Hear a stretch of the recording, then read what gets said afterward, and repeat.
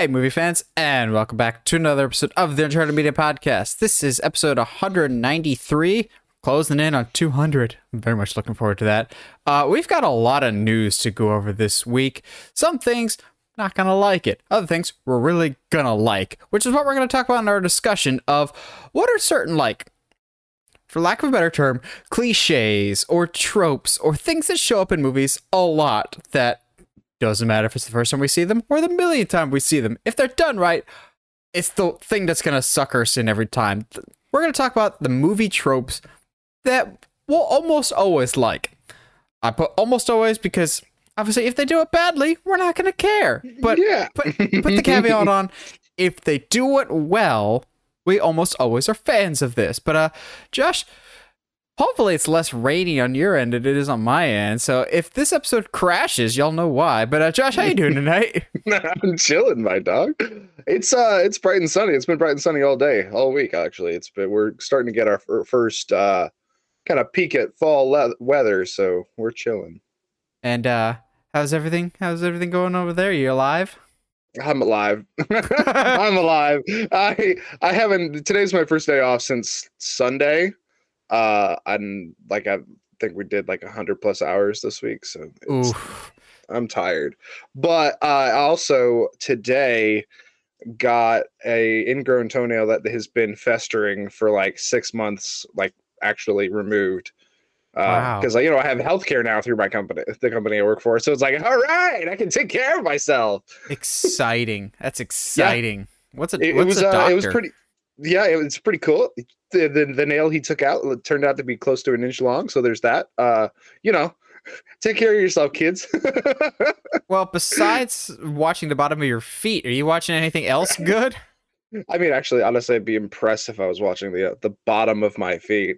I managed to squeeze in episode 4 of Rings of Power. It has been my addiction. I've rewatched the other three episodes.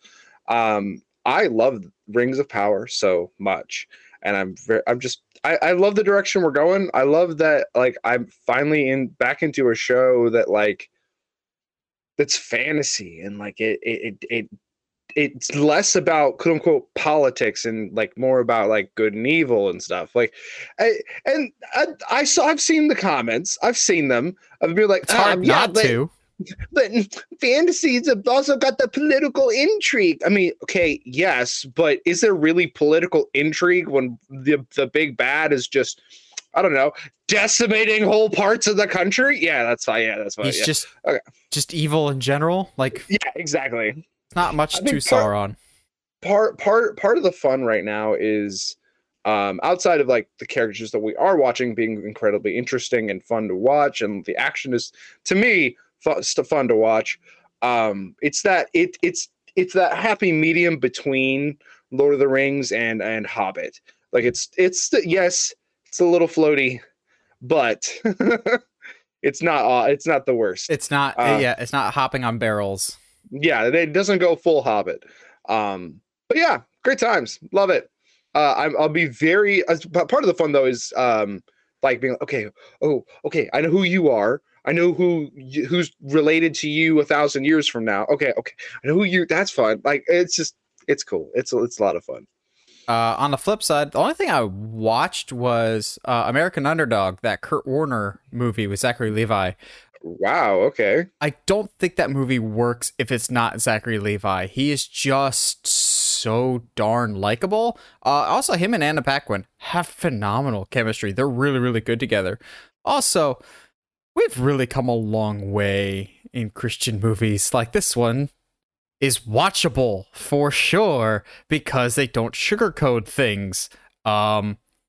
I think it was super cool that the Warner family was very active with this movie from the get-go, and they're just yeah, we want you to tell the whole story, including the fact that Kurt Warner's wife had a previous marriage, and the kid, her oldest child, was dropped on his head when he was super, super young, and it's uncomfortable, but they're yeah, that's a part of our story, and he's a miracle, and everything else in our life is unheard of, so I think he's big important part of why Kurt got brought into that family, because the kid immediately latched on to him.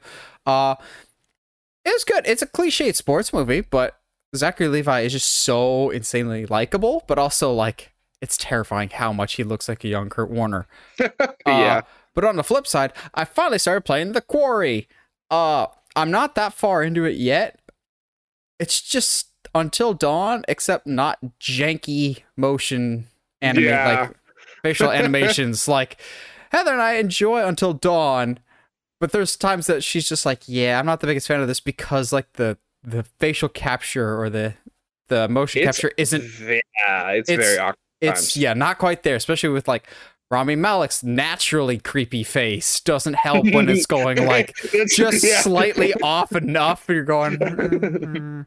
This flows a lot more smoothly, and it feels very much just like that old school slasher. So I'm on board with it so far, but we'll see. I'm very curious to see Barbarian. I'm hearing some wild things about that. Yeah. Like no one's saying anything, which I think is great. But supposedly people are just like, yeah, if you don't know anything about this, just trust us and go out and see this. I'm going, okay, gentlemen, you had my curiosity.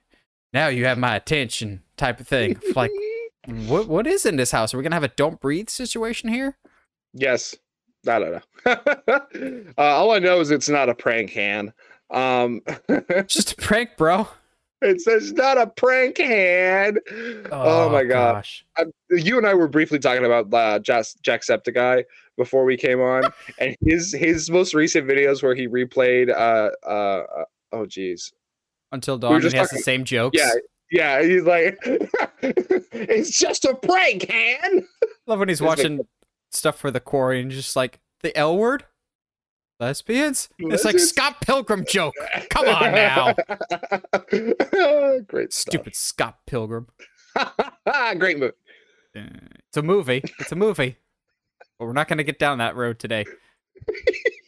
The road that we will go down, though, is talking about the Keanu-sance, which is now bled back into the world of superhero movies, supposedly, as, 17 years after the original Constantine, we're now getting a new Constantine movie with Keanu Reeves reprising his role as John Constantine.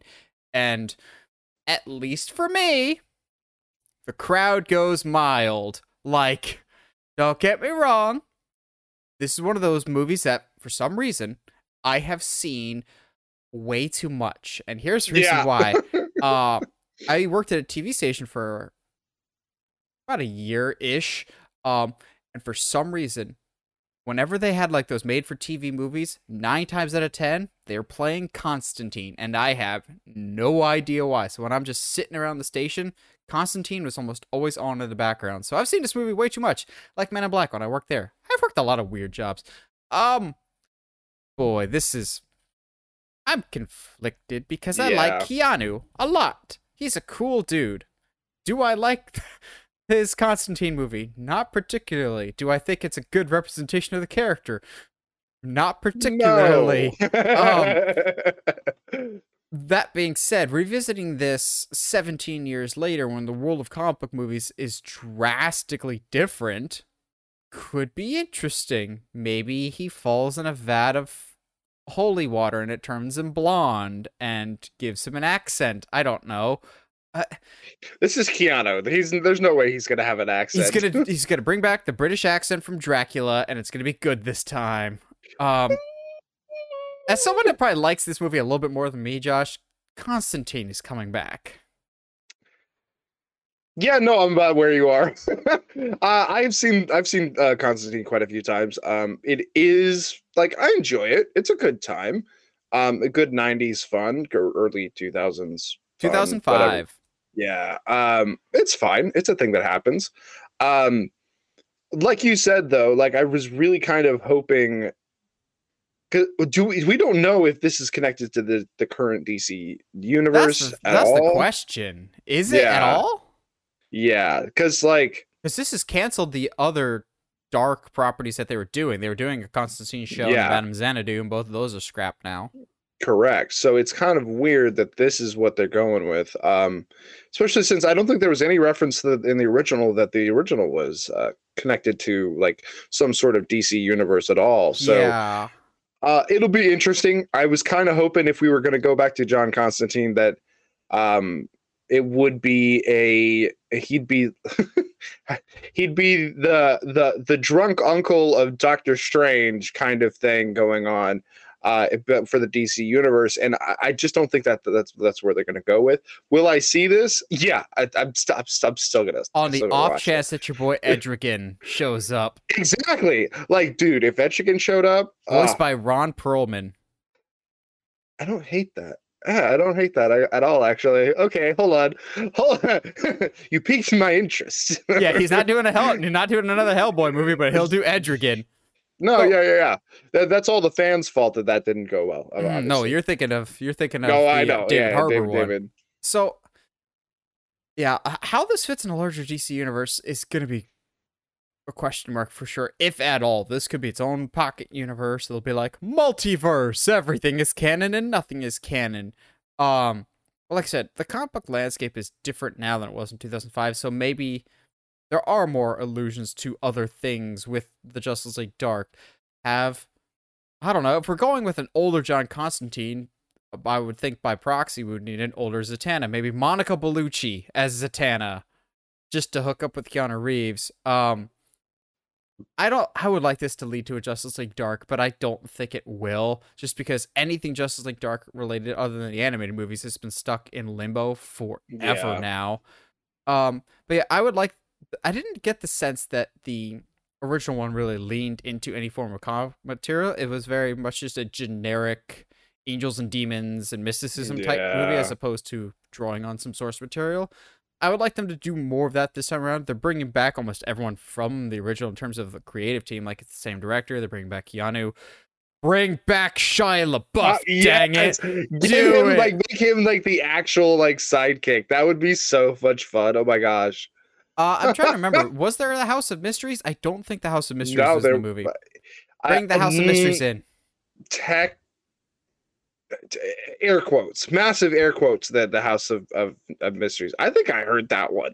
Yeah, like I said, loud. People, there's a lightning storm happening right now. So, yeah. But yeah, regardless, you know what, it's got Keanu in it, so I there's no way I'm going to like hate it. I guess there was just a part of me that was really hoping that we were. I'm gonna say this.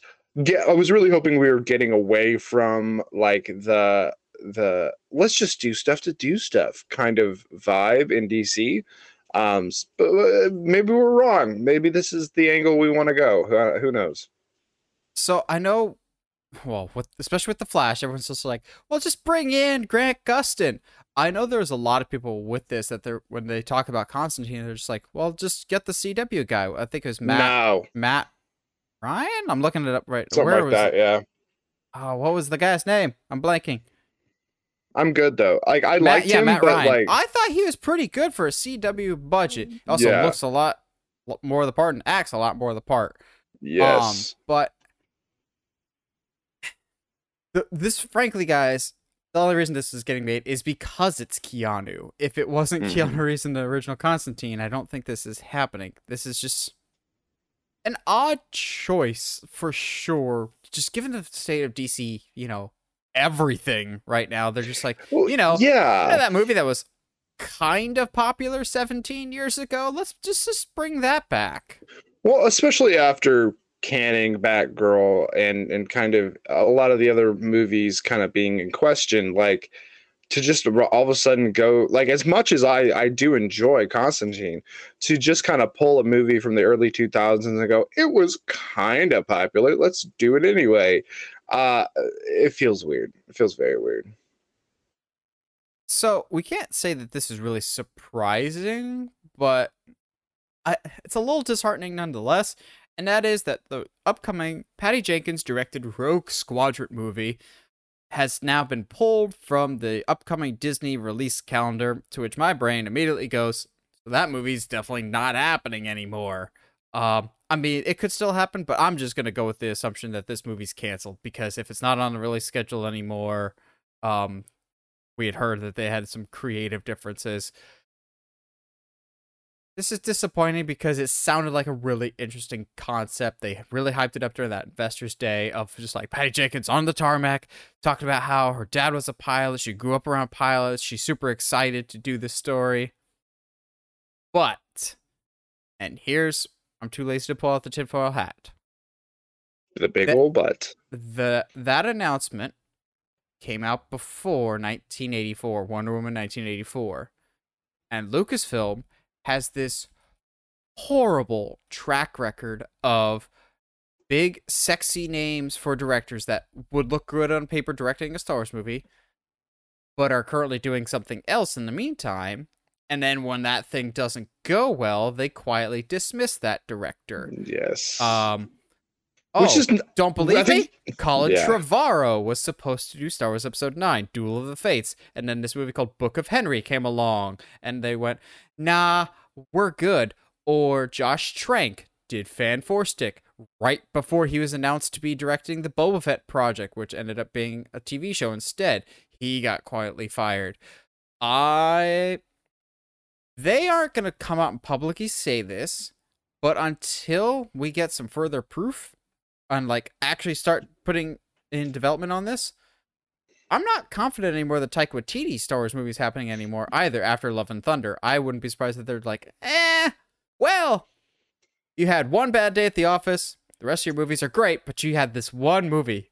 Goodbye. We're expecting perfection, because Lucasfilm has this really weird track record lately of until you're actually sitting down in the theater to watch it, it is not promised that you're actually going to see the Star Wars project that's been announced. Like, yeah, it's and even then, like, he's just halfway through watching something in theaters, and they're just like, "Oh, sorry, we ran out of film. Pulled. The rest of it's on Disney Plus. You got to pay $30 for it." God, I was kind of excited for it because didn't they pitch this originally like a Top Gun, but in the Star Wars movie? So too bad Top Gun Maverick already did it. Yeah, but like also that would be so much fun. I would love that a lot, and it is kind of sad to hear that it's or non-officially canceled, under the table canceled, indefinitely delayed. Yeah, but I think this does speak to the larger issue of Lucasfilm / Kathleen Kennedy just kind of taking one bad day at the office and being like, all right, cool, bye, no more. It's a good thing she's it's really unfortunate actually that she's not in charge of Bob Chapek, because one bad day at the office and he would have been gone. Yeah, well, I don't think she would have put him in charge anyway. She would have fired him after 2 weeks because she got indecisive about something. And who knows? For all we know, it could be on the other side. If Patty Jenkins was asking for too much creative control, because honestly, I don't know where she's currently at either. Because right before Wonder Woman 1984, they're like, we're going to do a TV show about Themyscira. I'm going to be on board for Wonder Woman 3. We've heard nothing about either of those. As far as we know, the only upcoming anything Wonder Woman is supposedly some appearance in Shazam! Fury of the Gods. But that makes sense because, the gods, and she is one by proxy. For who knows, maybe it's a mutual thing of Patty Jenkins couldn't come to terms with whatever Lucasfilm wanted. Maybe Lucasfilm just got some beat on some stuff. But again, this is just a continued mess in the mess that is Lucasfilm. Basically, since day one, the only movie that's gone off without a hitch, I feel like, is The Force Awakens, and then everything else has had some form of issue. Rogue One had all those massive reshoots. And Solo exists, Last Jedi, and all the issues that had. Then Rise of Skywalker. Okay. I mean, Solo's not bad, but you can't deny firing your director with 2 weeks left to go in filming, and supposedly the cast and crew applauded them getting fired. Like, that's sketch. Yeah, super sketch. Cause I think there's a third vein to this, though. There is an entirely relevant possibility that with the release and success of Top Gun Maverick and it being this close to the possibility of Rogue Squadron, Disney looked at Rogue Squadron and was like, you know what? someone kind of beat us to the punch in a way. If Top Gun Maverick hadn't had done as well as it had, I think maybe this might still be within the realm of possibility as far as happening. But since they were pitching Rogue Squadron as like Star Wars version of Top Gun, I can see them being like, all right, Top Gun came back and kind of made a really big splash. It would look kind of weird, and the movie would have a lot kind of going against it if we tried to do this anyway, despite Maverick. Yeah, I'm glad you brought up the Maverick thing because it's the top grossing movie of 2022. I forgot what year we're in temporarily. You would think someone would want to capitalize on the success of that, be like, all right, here's another dogfight movie, to which someone actually is. There is, I don't know if you've seen those trailers for the movie coming out called Devotion, which stars Glenn Powell as, another wingman in another unnamed war. I'm just going, what in the world? This is a little on the nose here, guys. But I would think if you're Lucasfilm, you'd want to capitalize on this. You'd be like, oh, flying movies are back in style.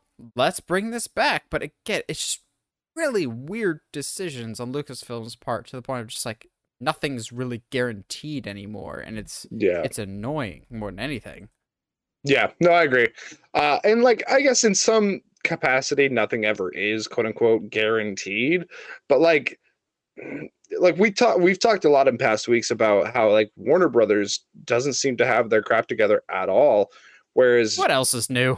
I mean, yes, but like it's weird how we don't have the same criticism for Lucasfilm when it comes to this. I do. Sorry, let me as vocal as like, oh man, well, what are they doing over there? Like, but that's always like Warner Brothers. But I guess maybe that's just like the current hog that we're all poking. Next up, we're switching over to some Marvel news, and it's surprising, but at the same time, not. And that is that Avengers, the Kang Dynasty, now has its writer, and it's the guy that's writing, Kang's big introduction to the MCU, the writer of Ant-Man and the Wasp: Quantumania, Jeff Loveness, which, first of all, Jeff Loveness. That is one of the greatest names of all time. And I'm just going to leave it there because we're going to take that high road. This is not surprising in the slightest. Your movie, called The Kang Dynasty, is going to be written by the guy that has Kang as the main villain in a Marvel movie. Cool. I know some people will be like, well, he was first introduced in Loki, but I'm like, yes, for one ridiculously long monologue scene, but in terms of like actually seeing him in action, the first time will be Ant-Man and the Wasp: Quantumania, and even then, that's He Who Remains, and that's a very different version of Kang than what we'll see going forward. This makes a lot of sense to me, of start laying the groundwork in Ant-Man and the Wasp: Quantumania, and then move on to bigger and better things. Marvel has done this a lot in the past. Look at, I believe the writers' names were Marcus and McFeely, the guys that wrote Winter Soldier and Civil War before they ended up writing Infinity War and Endgame. Like, those guys wrote with the Russo brothers, who directed those movies before moving on to bigger and better things. This makes a lot of sense to me that this guy did this, but also, if I remember correctly, he's like a TV writer, and Marvel he is a TV writer because you know what he's written for? Rick and Morty. Everyone's just going, greatest Marvel movie of all time incoming right now.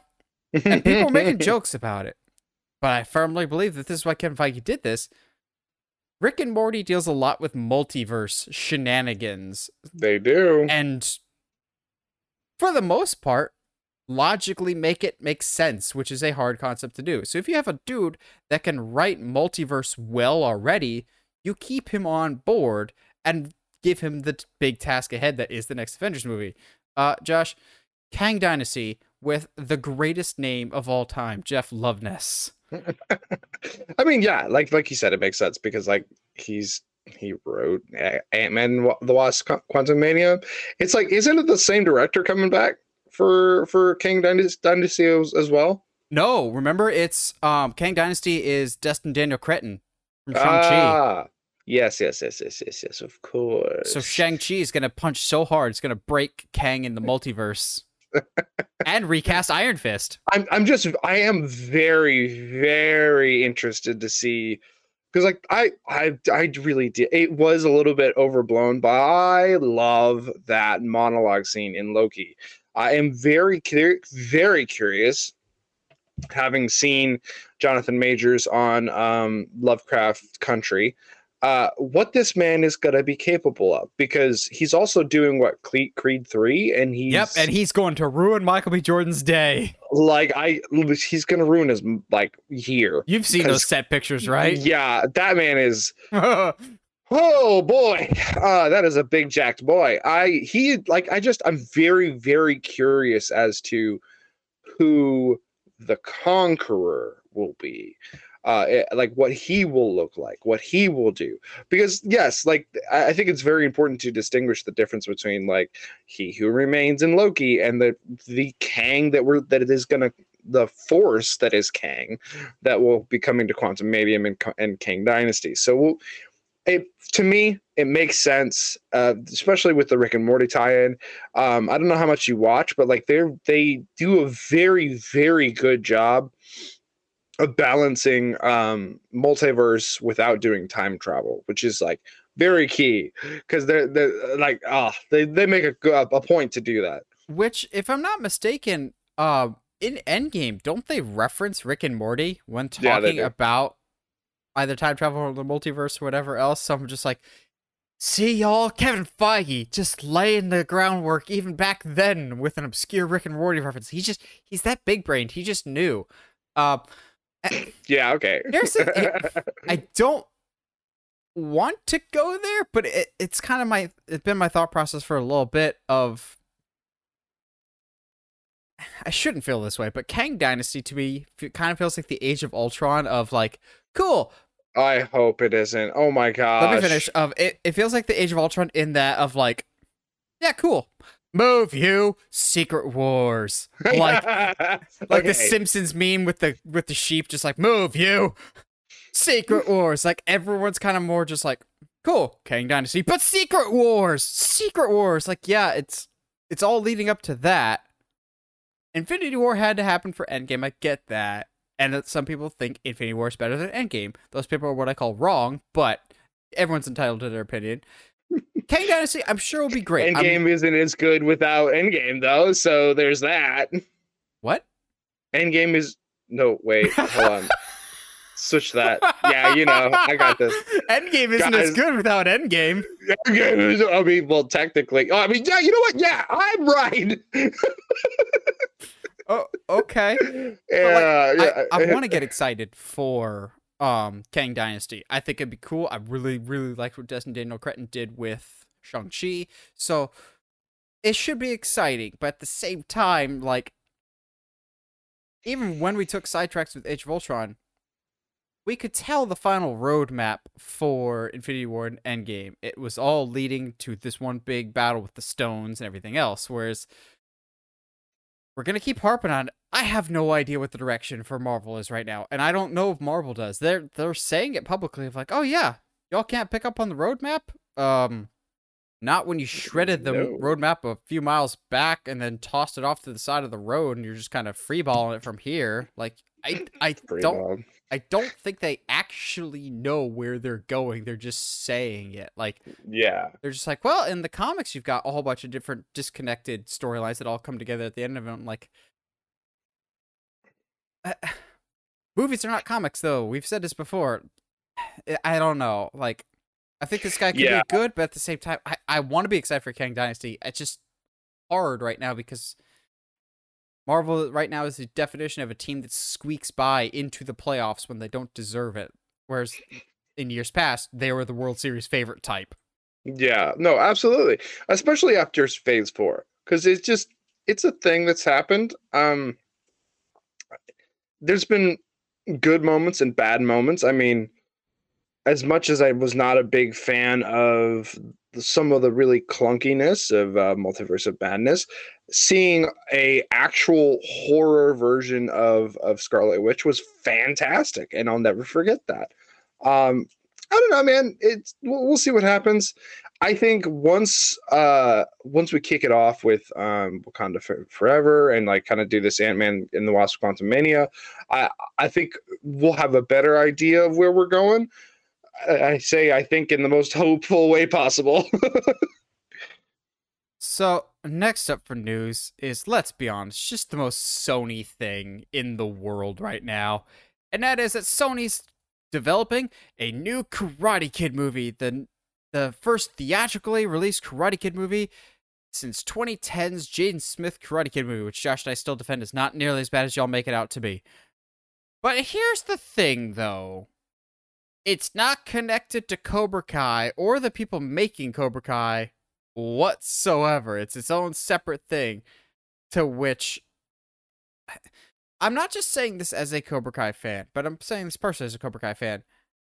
This is going to blow up in Sony's face big time. I think Sony is banking on this whole, oh man, people probably really miss Karate Kid nowadays because that's a nostalgic property. What if we bring that back? People are probably clamoring for it and going, in order to miss something, it has to be away from us.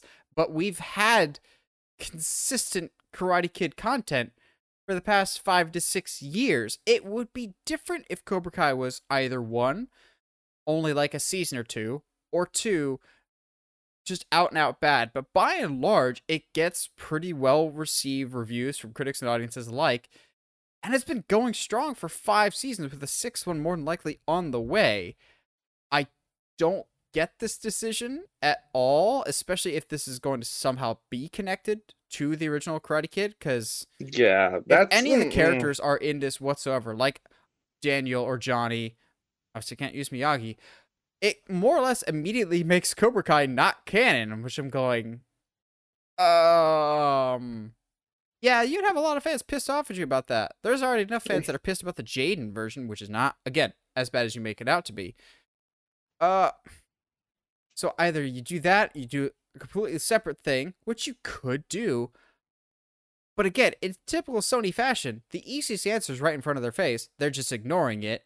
What you do is, you do your 6th season of Cobra Kai next year, whenever else, and then you do a Cobra Kai movie in 2024 with the same people involved. It's not that hard. You have already a huge fan base built in, either with your Karate Kid fan base or with your newer generation with your Cobra Kai fan base. Just have them meet in the middle. Just be like, here, guys, new Karate Kid movie. If you liked Cobra Kai, it's just a continuation of that. If you never saw Cobra Kai, but you like the original Karate Kid, this is what they've been up to. We'll meet you halfway that you don't have to watch the show. It's just an easy answer. I don't understand Sony's decision here, but then again, that's Sony in a nutshell. Yeah, I mean, and it's interesting too because like the story of the original Karate Kid has not necessarily aged well. People have grown up and rewatched it and been like, Daniel's kind of a jerk and kind of almost deserves every beating he gets. That's crazy. And that's just not. So what, you gonna do something completely new but do the same story? Like, that doesn't, like, Sony, do you think we're morons? Like, especially since we memed you into re-releasing a terrible movie.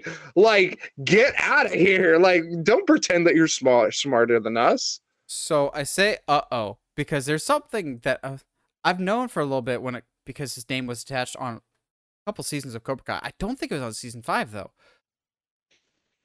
A certain name, just here's my theory, a certain name might be involved with this decision.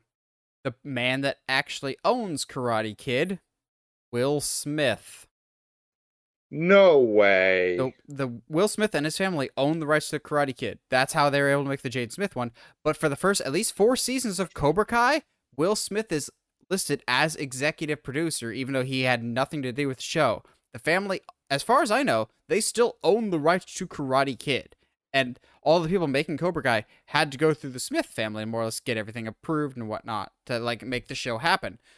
So is this Will Smith and company? I'm not saying they're bringing back Jaden, but maybe wanting to revisit this and go, all right, Cobra Kai, get your time in the sun. You get one more season. Good luck with your Sekai Tekkei tournament that you're probably going to do in season 6. We're doing our own thing again because Will really needs the help right now. Like, I don't want to go there, but as far as I know, Will Smith is still attached to this franchise in some capacity. So is this a move on his part? Is this a move on Sony's part? Yeah, It's also just that's weird so that this kind weird. of gets announced out of nowhere, less than 2 weeks after season 5 of Cobra Kai comes out. So I'm just like, well, that kind of takes the wind out of this season's sales, which, as far as I know, is still doing well. And they haven't even officially announced the season 6 yet. I know some people are rolling with, well, in season 6, this could happen, this could happen. Slow your roll, people. Season 6, they would like to do season 6. It has not been greenlit. Trust us when we say, just because we would like a new season to happen for a show, doesn't mean it will actually happen. Looking at you, NBC, and Go On, I still have not forgiven you for that. And everyone's going, the heck is Go On? I'm still bitter about that. Yeah, I don't know, dude. That's news to me that he owns the franchise. But like, if Jaden had still been around in the acting scene, I honestly would have loved to see a sequel to that one. I'd love to see what that all that's up to. But yeah, guess we'll find out when more stuff comes out.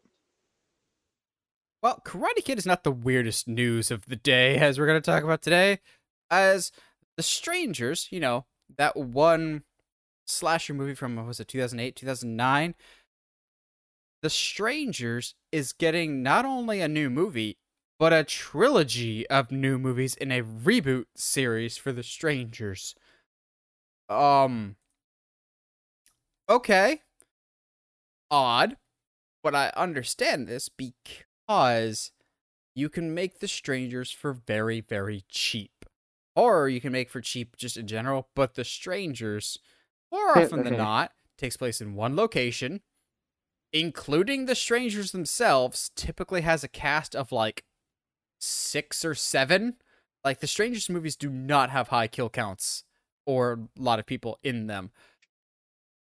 But yet have enough of a recognizable IP, I think, that you can make some money out of this. I don't know if these are going to be theatrical or if they're going to be streaming. I'm not sure. I can look that up later. But I don't know. I think this is an odd choice. That being said, we just saw Orphan Force Kill, a franchise that we thought we didn't need more of, and they brought it back and did even nuttier stuff this time around. So maybe you can do that with The Strangers.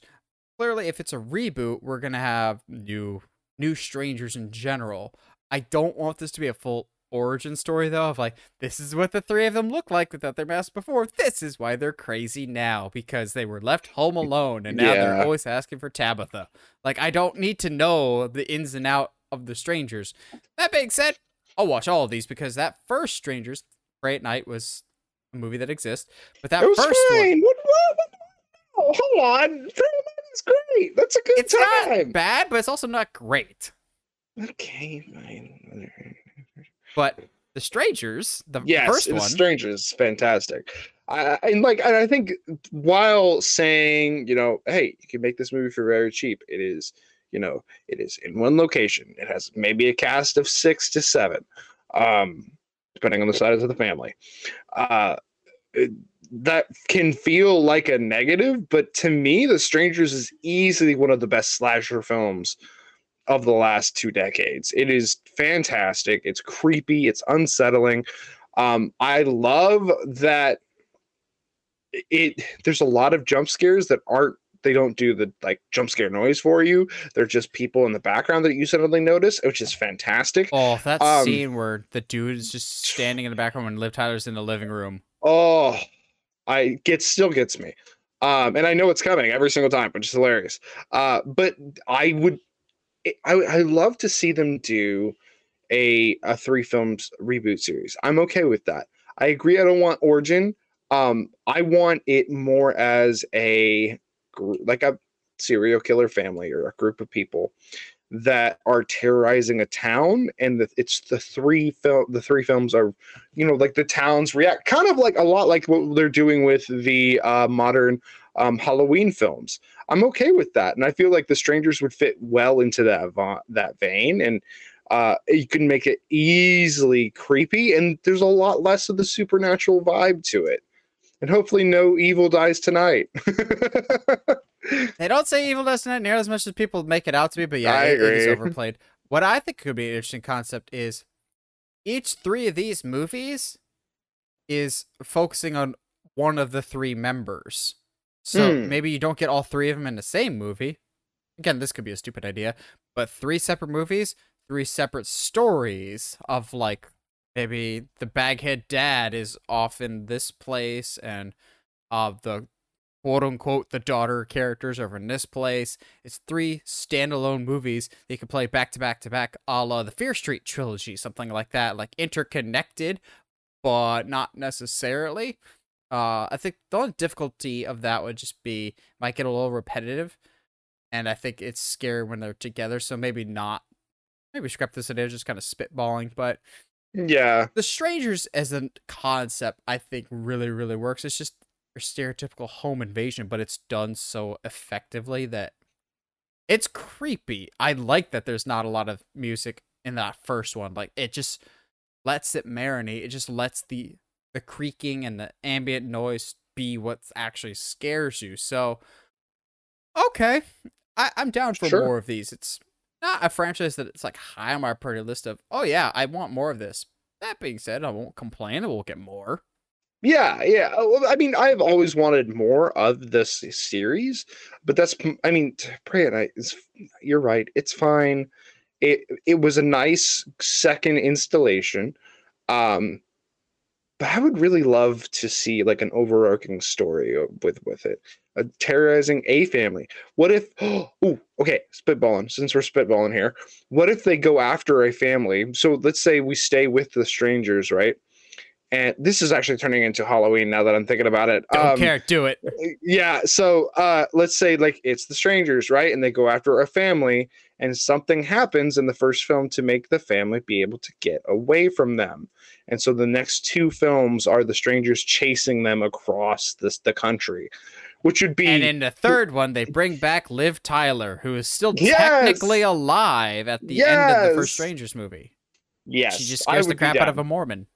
Yes, she does. It would be fun though. I can see a lot of like fun horror stuff happening in these three films. As per usual, this week's episode is sponsored by TeePublic, your one-stop shop for all things Uncharted Media merch, whether it is t-shirts, hoodies, stickers, magnets, whatever you want with the Uncharted Media logo on it. That's your one-stop shop for it. And as always, help us get to 700 subscribers. We're getting real close. Help us get to 700 subscribers so we can talk about Darth Jar Jar before the end of the year. And, subscribe to us on whatever audio platform you're listening to us on, whether it's iTunes, Spotify, Google Podcasts, or YouTube. And subscribe to us on YouTube. Once again, I'm going to keep saying it.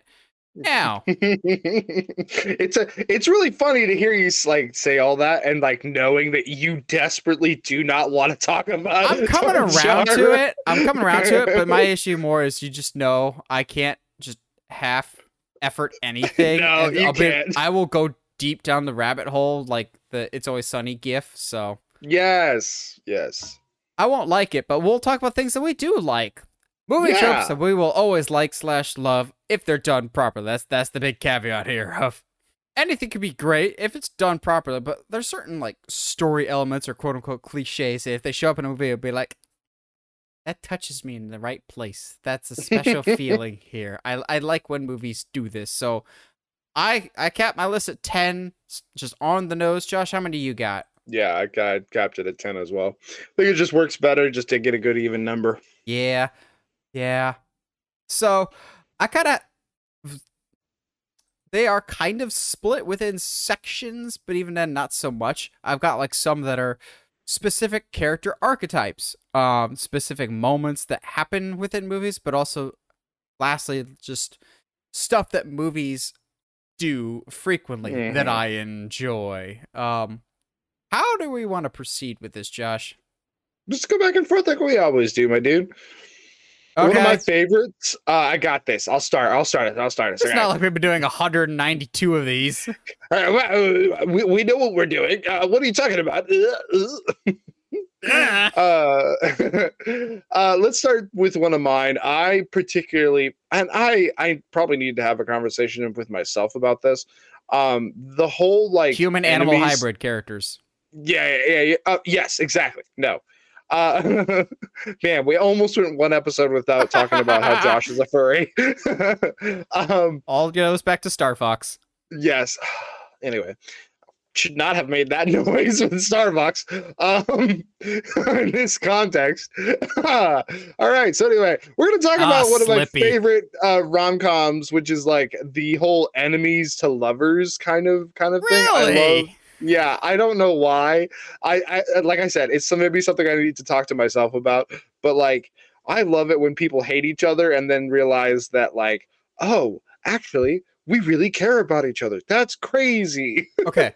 Well, since we're making stuff up as we go along, Josh, we'll also do, as we're saying these, give some examples of movies that do the specific thing that we're jeez. talking about. Oh, jeez. Oh, no. So, like, I I'm wasn't assuming you're talking about. prepared. I'm assuming you're talking about The Proposal. You know what? Yes. I mean, yeah. Actually, yeah. Here, when you're editing the episode, just strike all of this, right, and make it sound like we're super smart. Yeah. So, enemies to lovers, like in The Proposal. Yes, that. Yeah. That's exactly it. Although that is that's a great movie. Because Betty Sandra White Bullock is fantastic. All of the bits with Betty White are fantastic. Before Ryan was allowed to be as weird as he always is on screen, he was still kind of like trying to do that rom-com the thing. Van Wilder thing. Yeah, which is fine. Stretch your legs, do your thing. But the enemies to lovers thing is just, I don't know what about it is, but it hits me where I live, and I just love it. So, one of my first like character types could fit in rom-coms, but more often than not, they're just kind of in every movie. I love a good sarcastic sidekick / best friend type. Like, I don't need, not specifically like the black best friend or the gay best friend. Like, those I think get a little cliche, but I'm talking like Riley in National Treasure, or the sidekick in Sahara that I wish I could remember his name, but like the guy that gets like maybe one, if they're lucky, 2 special moments per movie, and that's about it. The guy that just frankly does not want to be there. I will never get sick of that character. More often than not, they're the ones that get all the good lines. I forget who it was, but there's some actor that I remember seeing in an interview that was like perennially the sidekick character. And he's always just like, yeah, I love playing that because the good guy, they're just the way that they are, whereas a sidekick, and you can have more room to have fun with it. Like, the sidekicks, more often than not, are more memorable and have more quotable lines than the main hero itself. Let's be honest, Robin is not the best character in Men in Tights. It's clearly Blinken. Blinken has the most fun in that movie. It's always the case. I love the smart Alex sidekick. They're just my favorite. So long as they don't, so long as they don't tiptoe into cliche territory. Yeah. Like, eh. Yeah, I'm with you on that. I love a good sarcastic, schwarmy I wonder why. sidekick. Yeah, it's like I am the sarcastic We both sidekick. have this Yeah, sarcastic sidekick. we are each other's sidekick. All right, but that means that there's that. Okay, no, that makes Heather the hero. Yeah, That she's makes always sense. That makes sense. That tracks. Yeah. I'll lean into one of my favorite character descriptions. I love myself a good dumb muscle. Like I wonder why. Like Drax in the first Guardians of the Galaxy. Like he's thank you for clarifying. clearly. Yeah, I know. Thank you. He's clearly just there because he is the muscle. He's the barbarian of the group if we're going with D&D rules. There's not much intelligence just there for. And the funny thing muscle. is, he's a barbarian played by a guy named Dave. I hate you. Dave the Barbarian for all of our old school. Someone bring that show back. And the greatest intro ever. It's so crazy, like that show had it does not have a long runtime. It got canceled super quick, but like I have a vivid memory of getting like an inflatable sword from like Burger King with that from that show that had like the face on the hilt and everything. I was like, this is whatever. Anyway, dumb muscle. Oh man, just the big strong guys who are super dumb, but like that's part of the charm at the same time. This coming from the man that used to be a professional wrestler. I don't know what you're talking about. He doesn't remember it anymore I anyway. don't remember a single thing for the past 20 years. That's why he remembers Dave the Barbarian. Yeah, it's uncomfortably close to the truth. Yeah. So I don't know if it'll got? be on Josh's list, but I'm sure he's in the same agreement with me on this one of I'm always a sucker for the underdog athlete character or underdog athlete movie. Like, even a half-baked, not that quite good Rocky movie, I will still enjoy and cheer just because it's... Rocky movies are the hallmark movies for dudes of, like... They're cliche and predictable, and they have to have a happy ending at the end, even if someone dies in half the movies. But someone does die in like half the Rocky movies. Yeah, it's a motivator, dog. Yeah, it's a storytelling trope. We've talked about this in our best fight movies. Rocky, Never Back Down, Here Comes the Boom, which is still very underrated. Southpaw, Warrior. Yeah. It's okay. So like, I just like a good underdog fight movie. Yeah, and there's nothing wrong with that. I mean, it's a little unfair to be like, oh yeah, their only motivator was the death of a loved one. Like, oh, what's wrong with that? They didn't decide to change their life until somebody died. Well, I mean, it's not like it happened in Rocky 3, Rocky 4, Rocky Balboa.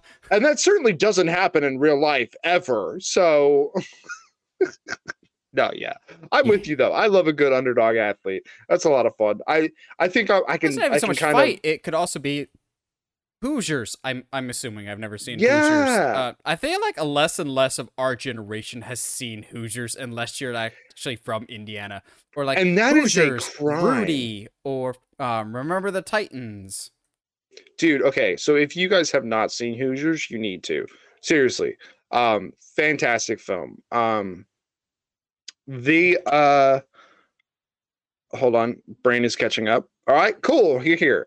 Kind of pile in on this in the vein of a, underdog kind of athlete. I love me a good reluctant hero. Someone who's like, you can tell is kind of capable, but really just like that's not what I wanted to do today. I wanted to go to the store, get an ice cream cone and a book, and sit in this chair and chill. But no, now I have to save the universe. Ugh, hate doing that. It's just, I love a good reluctant hero.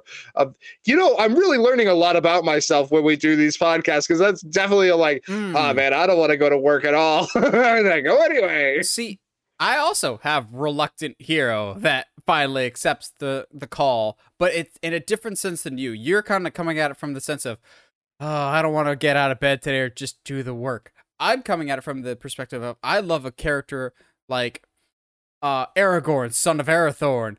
The people that are the most qualified to do the job are the ones that want to do it the least because they feel the most unworthy. Like an Aragorn. Like a Dick Grayson becoming Batman. Some of my examples will be non-movie related.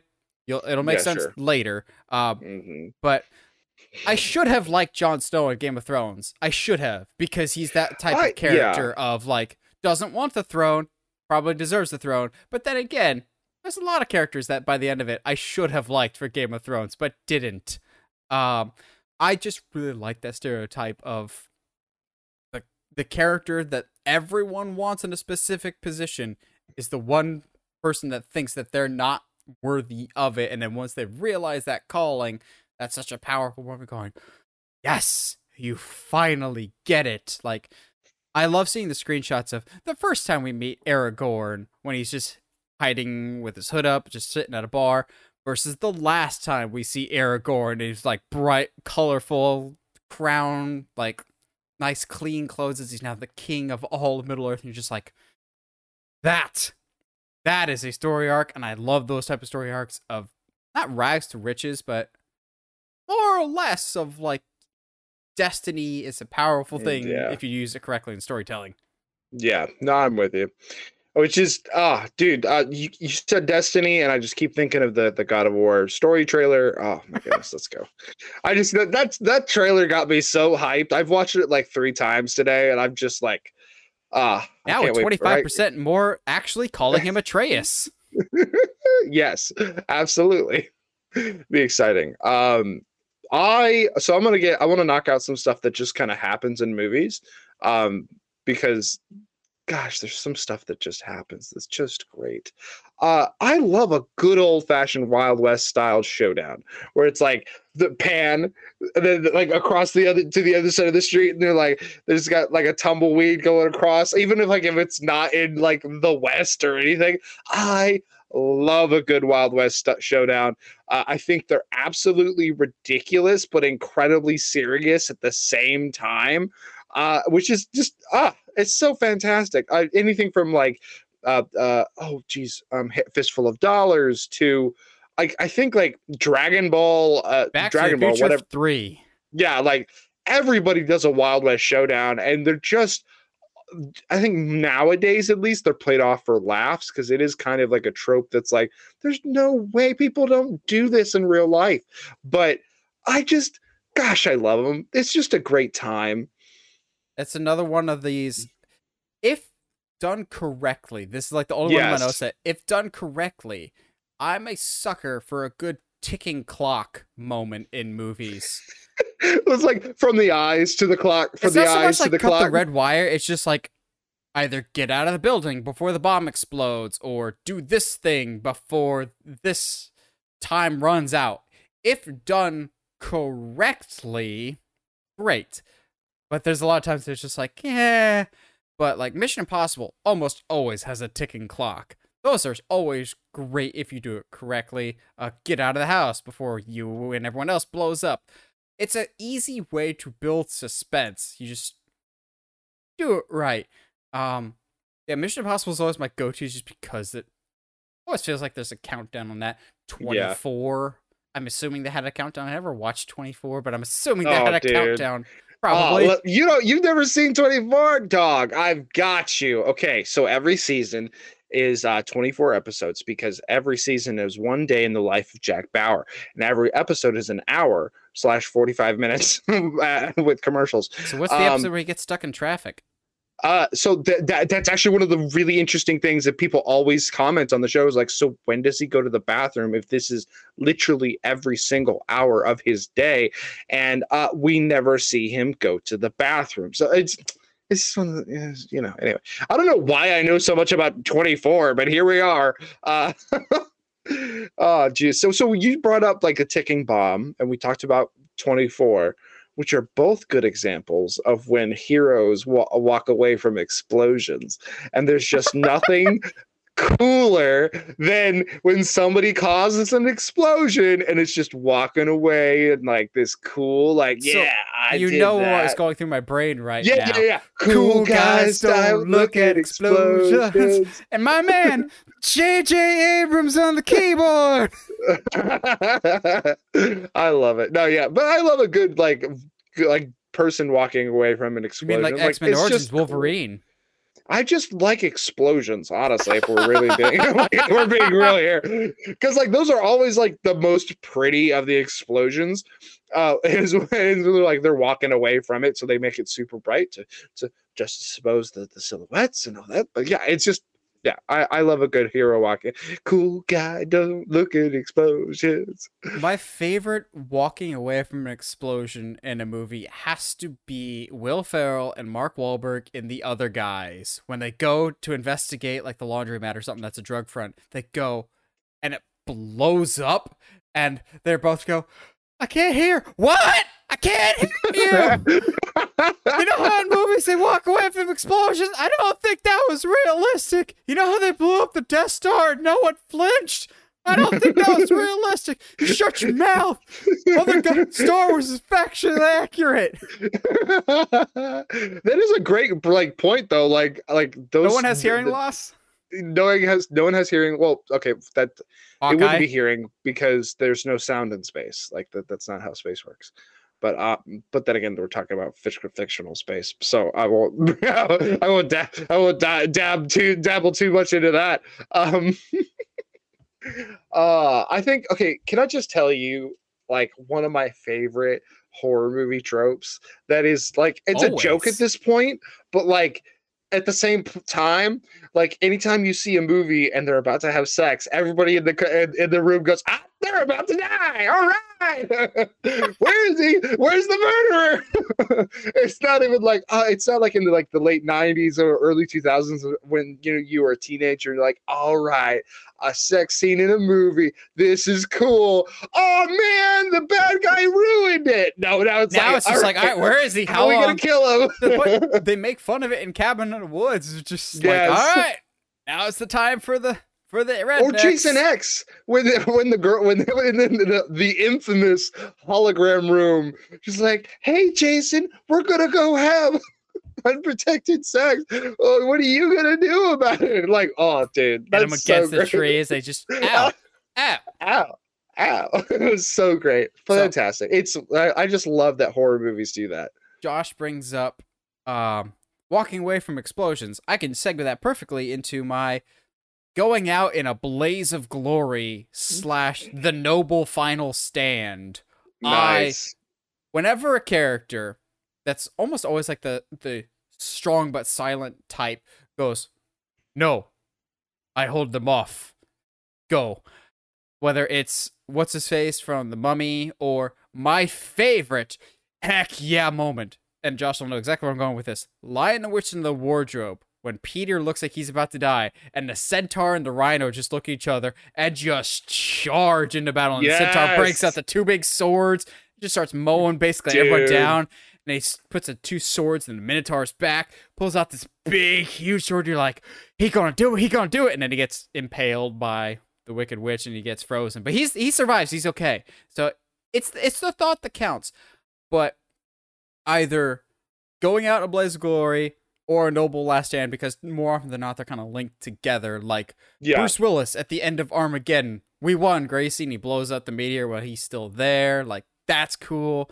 I'm a sucker for a big noble sacrifice at the end, so long as it actually means something, not like Superman and Batman versus Superman, where he just kind of dies via stupidity. Again, why was Wonder Woman not the one holding the kryptonite spear? Because, she's the weapons person, but deaths that actually mean something, oh, I love when people die. It gives me satisfaction.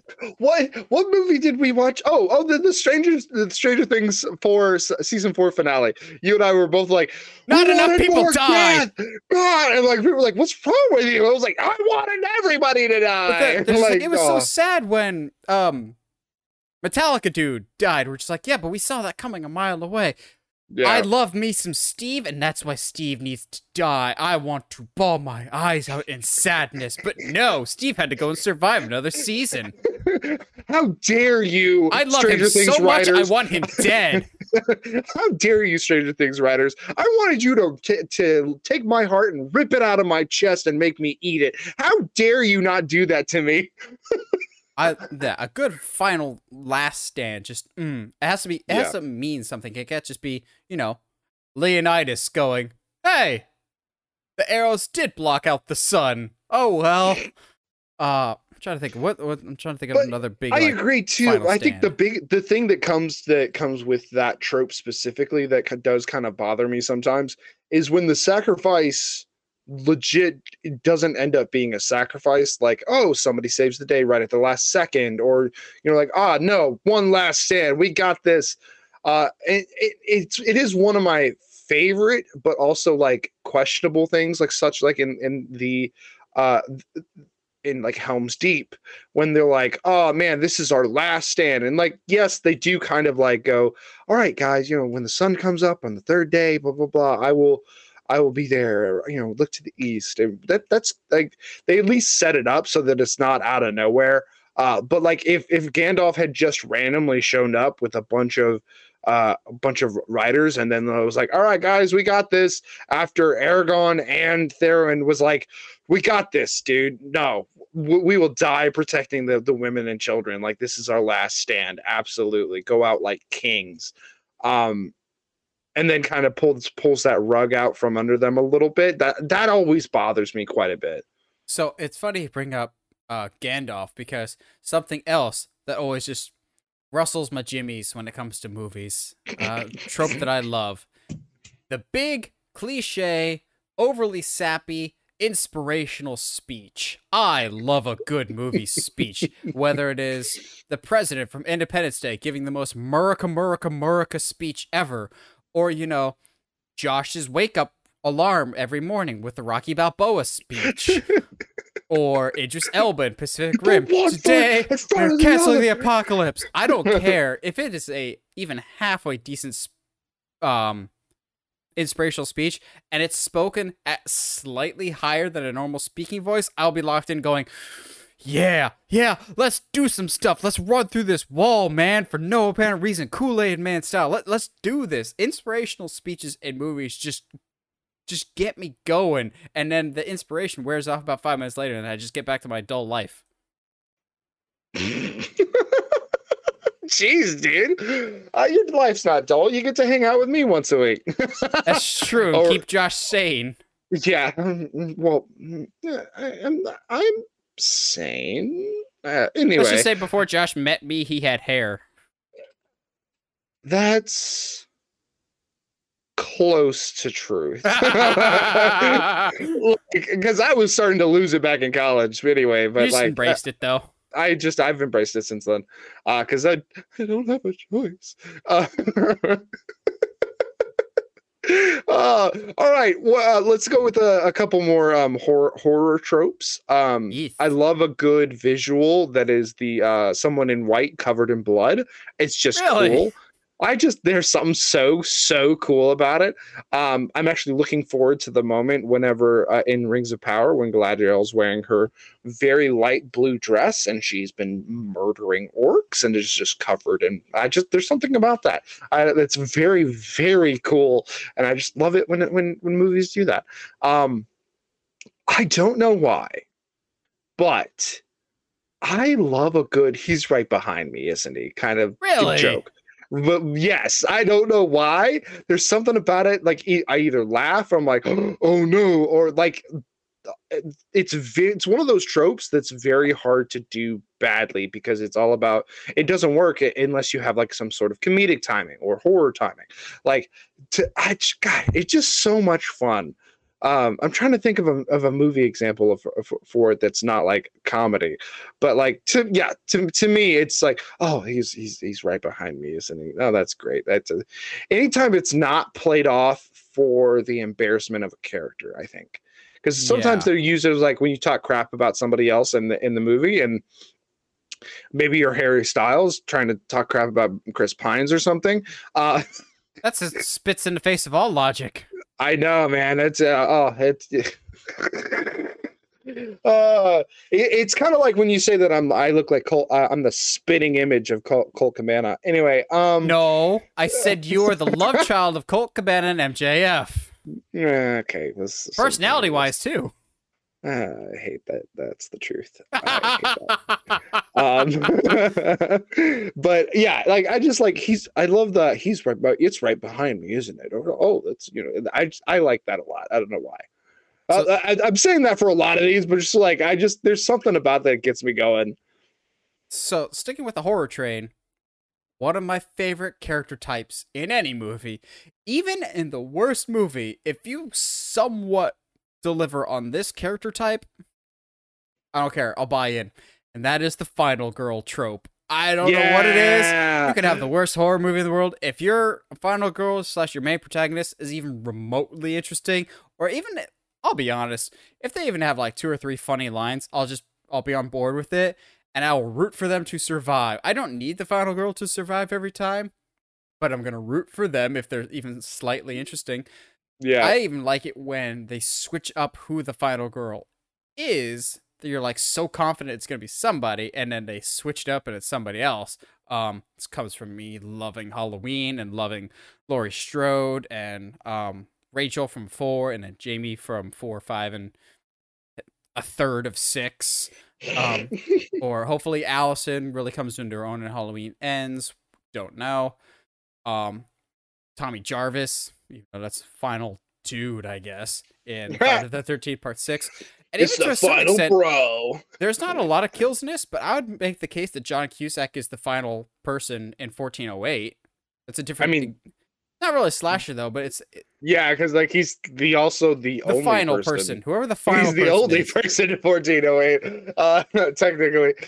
Yeah, but I'm with you. Like I think Happy Death Day, the first one, she's Yeah, gotta be Tree. one of my Stupid name, but great character. favorite final girls. Fantastic, super smart, constantly trying to figure things out. And that's the thing. I think like a stereotypical final girl who's just the final girl because like the killer's obsessed with her and that's it. To me is very, very, very boring. But imagine that having an interesting character being interesting. Karen Gillan. Man, that's Karen crazy. Gillan and Oculus. Oh yes, good old Katie Karen. Siegel and Hush. Dude, you just got all these names, dog. Dude, I like I said, Final Girls are my thing. I love a good, smart protagonist. Yeah, absolutely. I got 3 more. How many more you got? Technically 2. Okay, because then I'll do one. Yeah. I love it. And this is more of a trend in more recent movies because, they just keep rehashing movies and just remaking, rebooting, and recycling movies. But I love it when movies save like the iconic pieces of music for just the right moments. Case in point, I lose my mind every time in Creed 2 when they purposely withhold the Rocky theme for most of the first and second Creed until Creed knocks down Drago for the first time.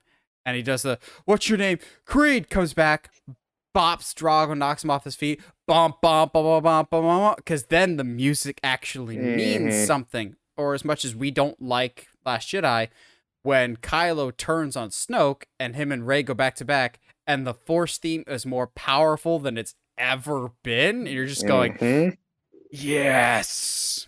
Or when Top Gun Maverick uses the original Top Gun music and the theme for that, it chooses its spots incredibly well. Like when he's talking to Iceman, that's really good use of the music there. Or when they're celebrating on the bridge at the end, that's excellent use of music. I just like when they bring back classic themes, but pick the spots and use it wisely. Using the Spider-Man theme when he gets crushed by the rubble, put that in the jar because I'm referencing that scene. But in that moment, it makes sense because he's becoming Spider-Man there. It just works.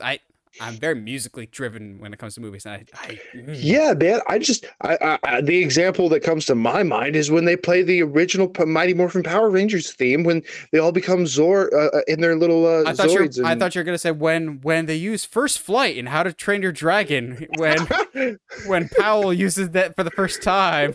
Okay, yeah, but that is an incredible. That's incredible. You can't deny that that's a great piece of music. It gets me going every single time. All right, so you got 2 more? Yeah, baby. Let's go. I love a good red herring. Like for example, like a pup named Scooby-Doo? Yeah, exactly. No. Which I didn't get that joke as a kid. It's great. But like in Knives Out, the first one, chocked full of red herrings that make absolute sense of why you would think certain things are going in certain directions, and then using those red herrings against you. Oh, it's one of the things I think I loved the most about Knives Out was that it was constantly like feeding you all this information and you had no choice but to interpret it in a very specific way. And then they were like, all right, cool. At the very end, go, all right, let's show you a different perspective of all that information we just gave you. And then you're like, oh, it was all a red herring. That's crazy, dog. Oh, I love that. I love a good red herring. They're like, we know you've probably figured it out by now, but have you? It's a twist on a twist. It's the exact opposite of Christopher Nolan and in the Dark Knight Rises, when everyone was like, oh, that's just Talia, right? He's like, no, it's not. But the actress playing her, Joey King, blatantly said in interviews, because she didn't know any better because she was 9, she said, oh yeah, I'm playing Talia, and everyone's just going, oh, well, who didn't talk to the young actress? Joseph Gordon-Levitt. That's Robin, right? No, it's not. He's not John Robin. Blake. Even though he... Yeah, okay. Whatever you say, Nolan. Speaking of comic book movies, I think some people might expect this to be the last one I talk about, but I'll talk about it here to segue perfectly. One of my favorite things in comic book movies of all time is when characters start off with a homemade suit that they make by themselves and then earn their comic book accurate suit by the end of the movie. Yes. Aquaman, when he comes out of the waterfall. Oh! Or honestly, look at Iron Man. The first Iron Man is great when he comes out of the cave. He's got the big clunky suit, and then he upgrades to honestly still probably my favorite Iron Man suit of all the movies was that Mark. Was it Mark II? Because the Mark 1 was the cave. Mark II. Mark II, yeah. I love the Mark II. MCU really excels at this concept. The first Captain America, he's got that goofy stage costume, and then he gets a better costume down the road. Winter Soldier suit is still the best. The only MCU one that I think of that their first costume was better than what we get later is Thor. I liked the helmet and the full chainmail armor, and then kind of stepped down from there. But Spider-Man, oh wow, his suit's actually earned. Or Batman, which is okay. Let's talk about that real quick, because if we had said that at the beginning of this year, you would have been like, why doesn't he earn his cool suits? He just gets them. It's not fair. And now it's like, oh yes, the big arc. But even then, like Batman, as much as Josh doesn't like the later Nolan movies, he starts off with a jank suit that just looks like he's a robber. And Pattinson is still kind of in that stage of making it. It's not polished yet. The only one that I was just like, you didn't really earn this. It's still a cool suit, but I wish there's more story behind this, was Henry Cavill's Superman.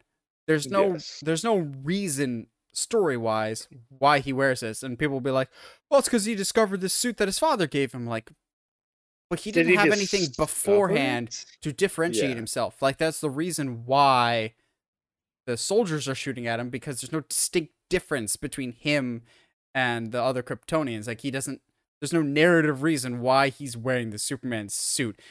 Now, even Superman and Lois figured that out. He's got his fantastic suit that his mom makes him, and then he gets a suit later on.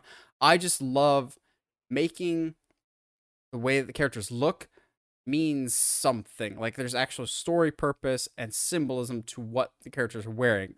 Because more often than not in comic books, comic book characters look the way they look because it sells if it looks cooler. But on the flip side, make it more, like, have it be symbolic for other things. And I just love when that happens. Again, Aquaman, I think, is still the best example of that, of literally going from dark, grungy colors and literally old armor to the armor of a king. I'm like, hey, it's perfect. It's perfect. So good. Oh my goodness. My last one is kind of cheating. I'm not gonna lie. Shocker. Yeah, I know, right? It's not like I do this all the time. Just because, you know, it's sorry, I'm trying to make some anyway. My favorite trope that I think that reels me in every single time is technically not a trope, because it's trope subversion. Trope subversion is my favorite thing that movies do. Taking already known tropes and kind of flipping them on their heads and making us, the audience, think that they know what's going on, and then all of a sudden it's not. I love being surprised in the movies, like, but in a good way, not in the multiverse of madness way. I love being surprised in films. And trope subversion is like the easiest way. I say easy, like trope subversion is easy. The easiest way to kind of really get to me with that, like having like, you know what? Yeah, like a lot, like let's say like Laurie. It traditionally like a final girl would be one of the main people that, you know, Michael stalks from the very beginning, and that's not really the case. Like, and she's smart, and up until that point, final girls just kind of lucked into a lot of stuff. So I love a good trope subversion. I love and maybe that kind of echoes a lot of my enemies to lovers kind of sentiment of like, I love something that is on its own pretty cool, but then in tandem with something else and made something interesting narratively that is so much cooler. So my last one, Josh will be on the same page with this. I think in Yeah. both movies and wrestling logic for this, and that is the hero that almost turns to the dark side. Yes. A la Luke Skywalker in Return of the Jedi, or what Rey should have done, or, at some point, or Harry in Half-Blood Prince when he almost murders Draco and we almost have a double turn. I love when a hero is presented with the ultimate choice, and the words Dumbledore, between what is right and what is easy, and they still choose to do what's right. One of my all-time favorite wrestling matches, follow me here, people. One of my all-time favorite wrestling matches is NXT R Evolution from, I believe, 2014, when it was Sami Zayn versus Adrian Neville for the NXT Championship. It's either Sami wins the NXT Championship, or he's kicked out of NXT forever because he's had chance after chance after chance, and he just can't get it done. He's like Peyton Manning. He just cannot win when it matters most unless he's carried by somebody else. And so the great thing of this match is neither of them are out and out bad guys in this match, but Sami's got a little extra intensity. Well, in one point in the match, the ref goes down because it's a wrestling match. Shenanigans. A ref will go down by a whistle, or like a puff of air, because refs are puny, apparently. And the title is right next to Sami, and everyone does their jobs brilliantly of, does Sami use the title? Does he cheat to finally win? Does he take the shortcut? Does he throw away all the months of hard work that he's built in this story leading up to it? Does he take the short route to finally get to where he is, but he changes who he is as a person? Or does he throw it away and keep going on the path that he does? Eventually, he throws away the title. 1, 2, he kicks out because he almost got distracted and got pinned. But then he finally wins without having to cheat. I love when a character gets so close to breaking who they are.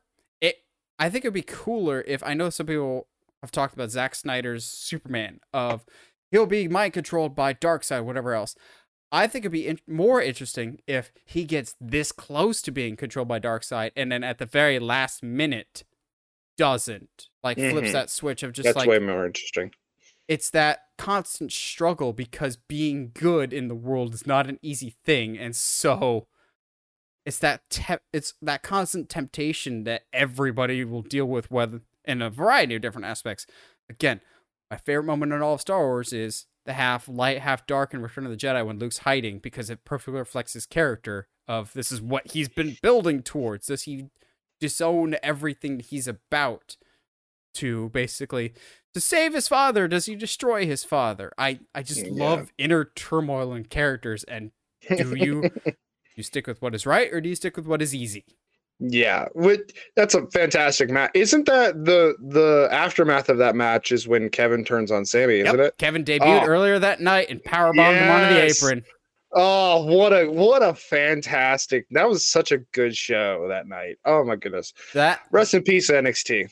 Oh no, it's coming back, man.